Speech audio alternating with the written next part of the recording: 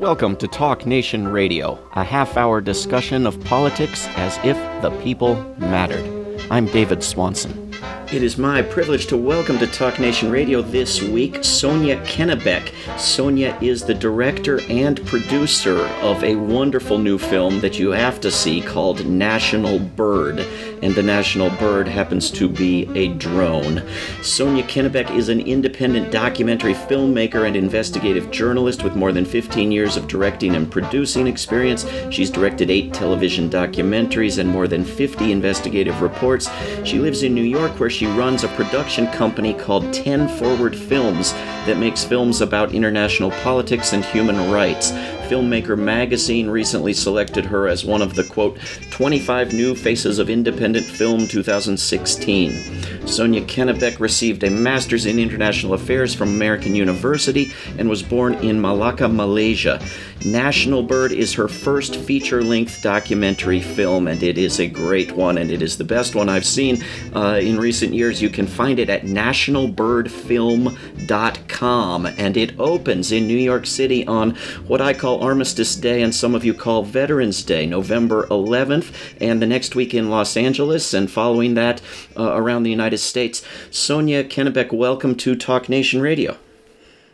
Thank you so much, David, for having me.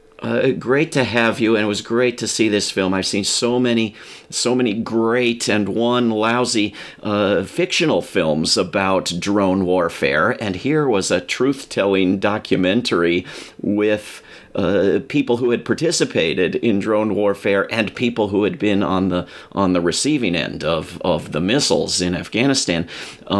There are 3 Americans that you really feature who participated in the drone program, and you just use their first names in the film. One is Heather. Can you tell us a little bit about her story? The film opens with this story, and I thought it was very powerful. Yeah, Heather was the first protagonist who I found for this film. I started out wanting to do a film about the U.S. drone war. So I started my research by really wanting to make a film about the subject matter that I think is very, very important to be discussed publicly.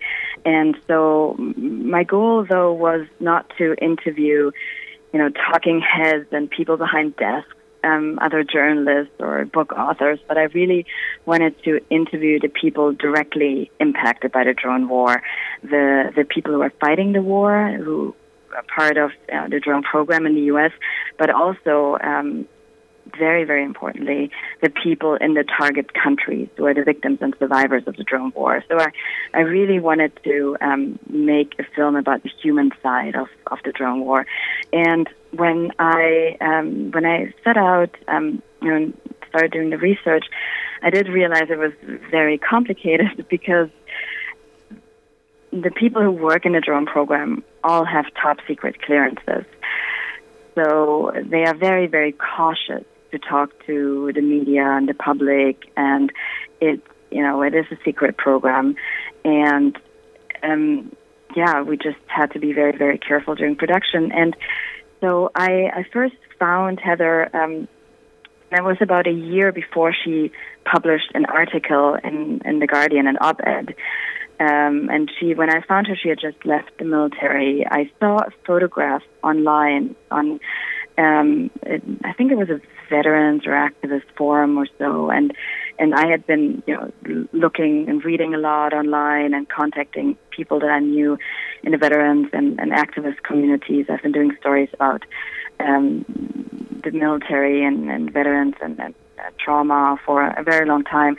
So I started contacting the people that I know, and then on one of these sites, I saw a photograph of a young woman who covered up most of her face with a sheet of paper, and it said something like, on the sheet of paper, something like, not everything you hear about the drone war is true, I know what I'm talking about. And I was wondering if it was obviously a woman, I could see her eyes, if this young woman really knows about the drone program, or if she just held a sheet of paper up for someone else. And then I did detective work to find her because it was posted by someone else who said he doesn't know her. And I cross-referenced people. I was like looking where they live in the country, and I came across a small profile photograph on Facebook of Heather, and I recognized her eyes, and I contacted her, and I said, I saw this photo of a young woman who said she knows about the drone war, holding up the sheet of paper. Is that you? Do you know about the drone war? And she responded, yes, I worked in the drone program. And I asked her, do you want to meet? And she was in Pennsylvania. At that time, she had moved in, back with her family after she left the military. And I drove out there and met with her. And our first meeting, she actually told me that she lost 3 of her former colleagues, airmen, to suicide. And that was not known to me and not known publicly, really, that there was a problem with suicide and trauma in the drone program. Yeah, and Heather herself suffers from PTSD according to the film, even according to the military. She suffers from PTSD and I would say from what many people call moral injury as well, which are things that people don't usually think of as veterans of drone piloting suffering from. They think of those things as afflicting people who go off to distant wars in person. Yes, and I'm, no one in this film, and I'm also, no one is trying to compare the experiences and the trauma that military personnel, like combat veterans, suffer from after, being deployed in war zones, to the trauma that people who work in the drone program suffer from. I think, there are a lot of differences. But it is real that people in the drone program can, get PTSD, can get moral injury, and it might be a different type too. I think, it has a lot to do with guilt. It has a lot to do with actually not being in danger and not being able to justify killings with, self-defense, but that they are in complete safety and fighting the war from very far away. And then also, I think from my experiences talking to the people who've worked in the drone program, there is an issue. The human mind, struggles with this schizophrenia of going into a very secret environment and fighting a war and really killing people, sometimes many people. And then after your 12-hour shift, you go home and go to Walmart or Starbucks and home to your families and stay with your kids. And and you can't talk about your experiences. And you're not with people all the time who have, who share these same experiences, like, combat troops who are deployed in war zones. So I think there are very different challenges, and it's a different type of trauma, and it's very important, I think, for the military to be aware of that, to do research, to discuss it, and to provide help to the veterans. Or stop murdering people all over the world. That would work too. The thing about the top secret clearance that comes up in the film is that Heather, for example, is not even allowed to talk to therapists unless they have top secret clearance, or to talk with loved ones about what she's going through. It seems like this makes it infinitely harder on these people, doesn't it? I think it makes it, very difficult to heal from trauma if you can't talk to anyone about it, and you can't get help, and you struggle with, all of these experiences yourself. And as Heather's grandfather and also her mother say in the film, the grandfather says I think it's our responsibility as a country, if we send these young people into wars, to also take care of them when they return home. And in the case of Heather, that definitely did not happen, and that's the reason she decided to take the risk of speaking out publicly. It's not an easy thing to do. It's not easy to become a whistleblower and be, especially with this type of trauma, and to, expose yourself in this way. And but all of them are doing it and taking the risks, which, are not small risks, to provide information to the public. To they are patriots, I think, doing that to really raise awareness for these issues, and also very, very importantly, to raise awareness for the people in the target countries who are the civilians who are being killed and maimed by drone warfare. And yes, I think in what you were saying, earlier, there's also another solution. My protagonist Lisa says, her goal is to take the bombs of the drones, and it is a new type of warfare that where it's one of these times where technology has outpaced, I think, our rules and laws and regulations, and even our sort of moral framework. And that's why I made this film, because it's important, I think, to discuss this type of warfare, the way we wage war. And I'm not telling people what to think. I think this is very multi-layered. It's always gray, but I am providing transparency and information for all of us, for the public, to talk about this and discuss if this is the type of warfare that we want. Yeah, I actually don't want any types of warfare. The film is a wonderful film. It's at nationalbirdfilm.com. You can find out where and when it's playing. We're speaking with the director, Sonia Kennebeck. One of your protagonists, you mentioned, Lisa, also goes to Afghanistan and meets with family members of victims of drone strikes that on February 21st, 2010, killed 23 innocent men, women, and children. And you actually managed to get a hold of a transcript of how the participants in the drone program were talking to each other in making the decision about whether to launch these strikes and kill these people, and who was being cautious and who was gung-ho and seemingly thirsty for blood. And I mean, it strikes me as even more powerful a video than the collateral damage video that's been so widely seen. Although you just had the transcript and you recreated the video footage, if I understand that right. Is that what you did in the film? Yes, I had the transcript, which to my knowledge is the only transcript of the radio traffic of a drone crew that has been released to the public. It was part of a 2,000-page investigation file into this attack on the civilian families that killed so many people. And this investigation file was classified, but the ACLU managed to get it released to the public through a Freedom of Information Act request.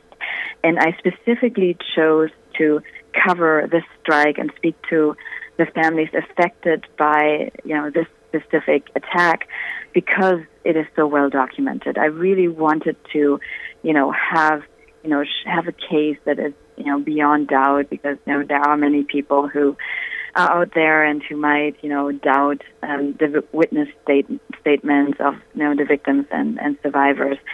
And in this specific case, I have not only the video, this transcript of the drone crew, that is just trigger happy, throughout these, hours of surveillance and watching these families, but also the investigation file includes interviews with, almost everyone involved, and the military personnel, but also the victims and survivors, and even their medical records. I have the medical records of all of the people whom I interviewed in Afghanistan. So I think this, makes a very, very strong case, and in showing we can cover from all sides what has happened.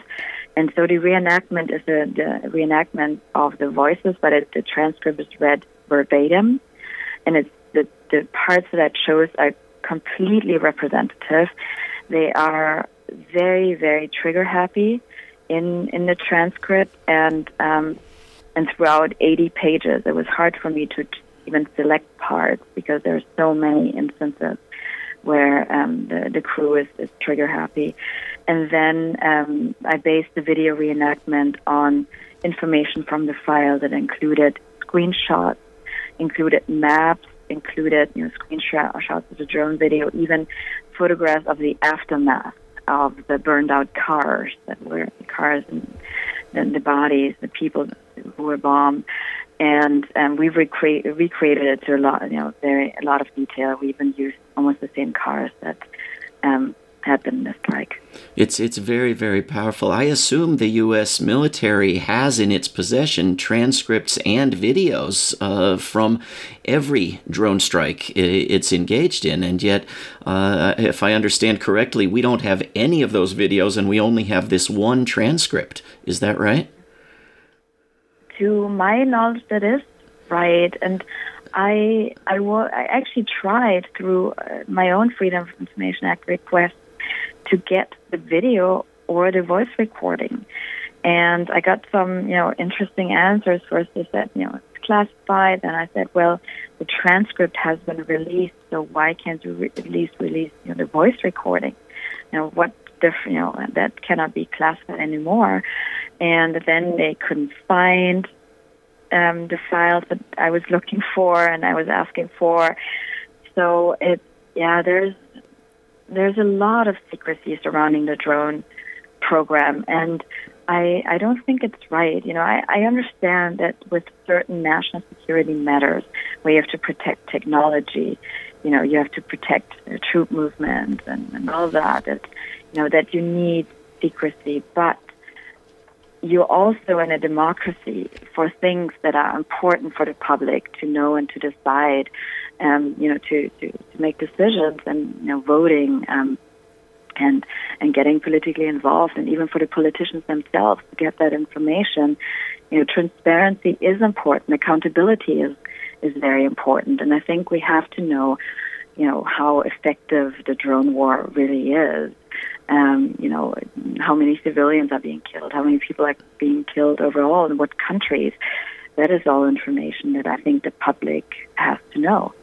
I couldn't agree more. In the movie, you show the transcript to Heather, the young woman we were talking about earlier, who I guess was not in on this operation. But during the transcript, you have these operators, these pilots at Creech Air Force Base in Nevada talking about the need to hurry up and kill people.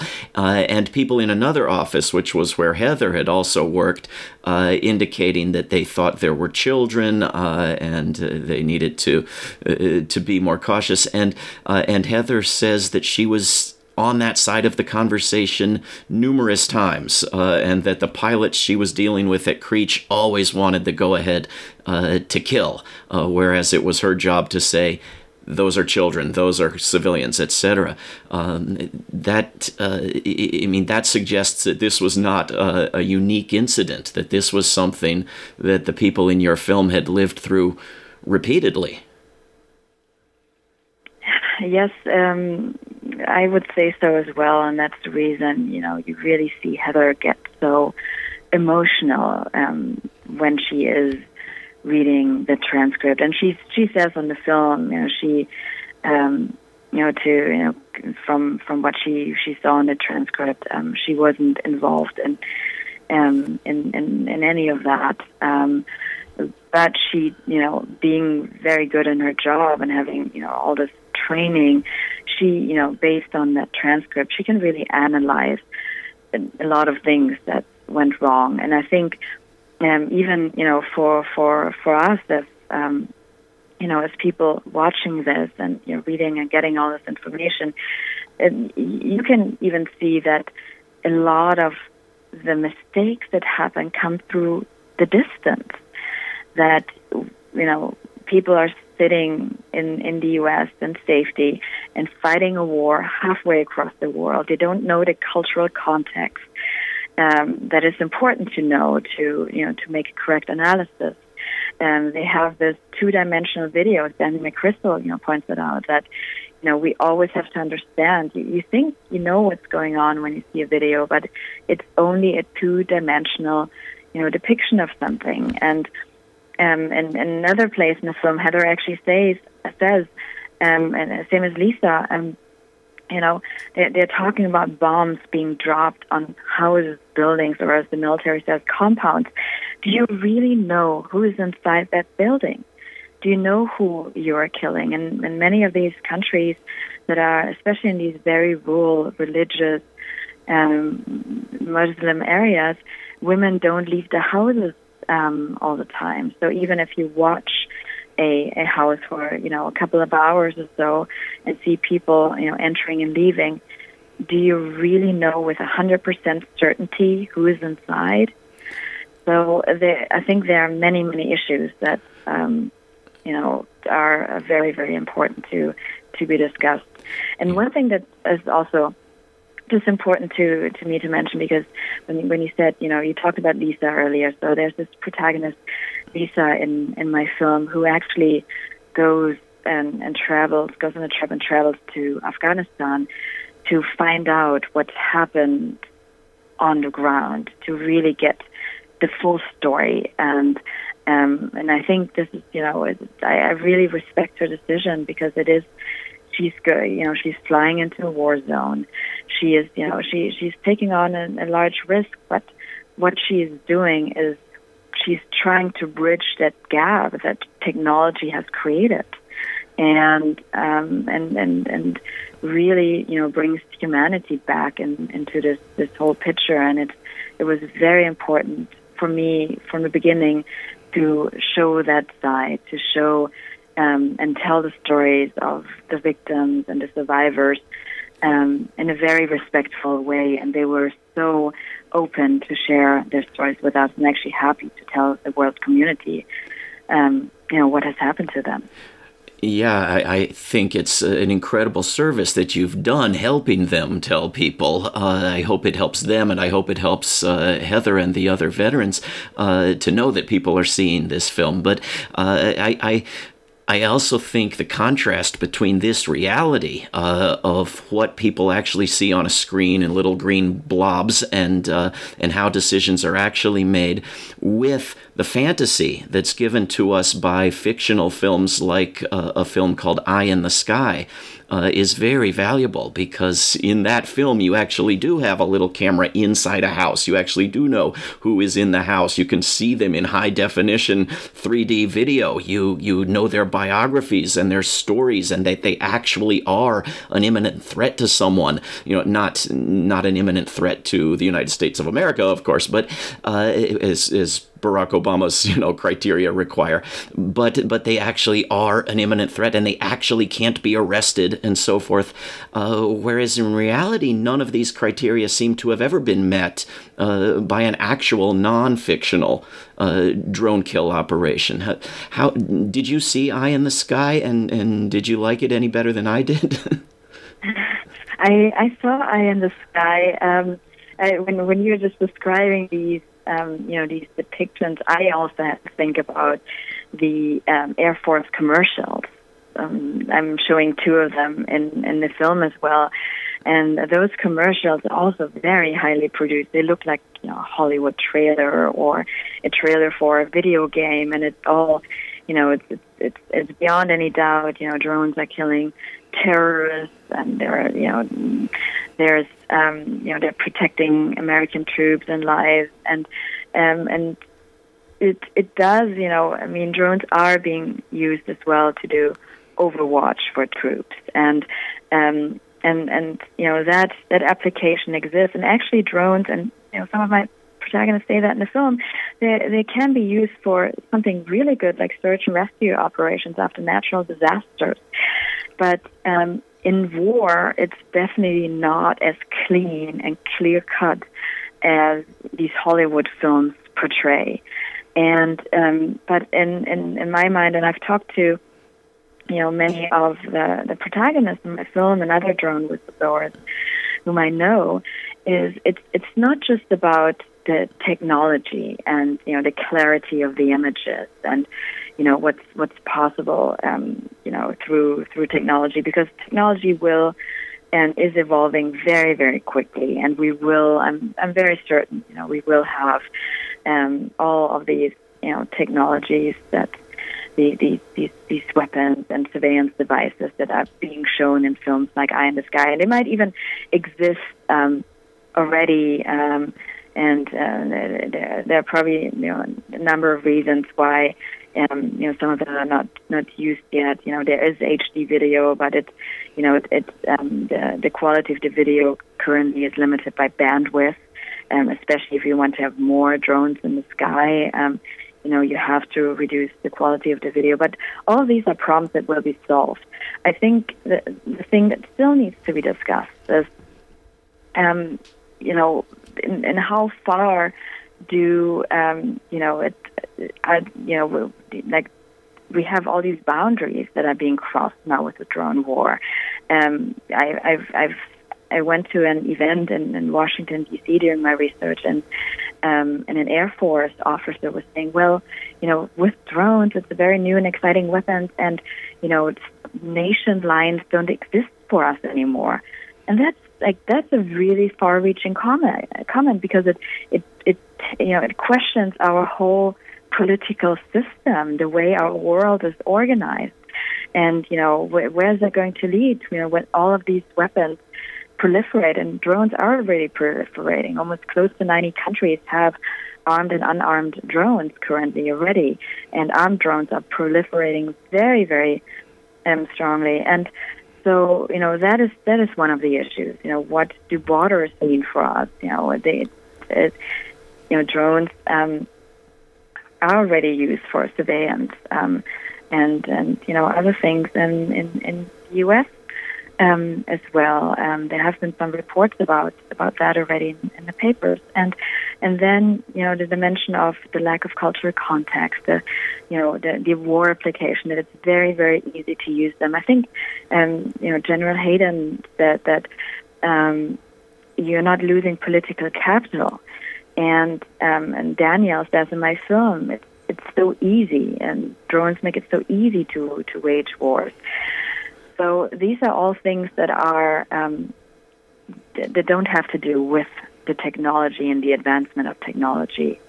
And the hope that I have for a film like this, which I've been hoping for a long time, and I'm very glad to see it, is that it will make it more difficult, that it will cost them political capital to engage in the sort of crimes and abuses that we know and that we can see in a film like this are part of the drone wars. We've been speaking with Sonia Kennebeck. The film is National Bird. The website is nationalbirdfilm.com.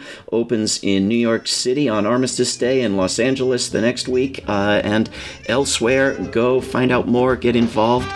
Sonia Kennebeck, thank you very, very much for coming on Talk Nation Radio. Thank you. Thanks for this great discussion. I really appreciate it. This is Talk Nation Radio. I'm David Swanson. Take action at rootsaction.org. Help end war at worldbeyondwar.org.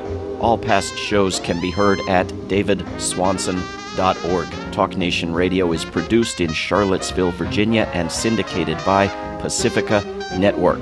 If you are listening to a non-profit station, please support that station. Talk Nation Radio is funded by contributors at davidswanson.org. There is no way to peace. Peace is the way. Until next time.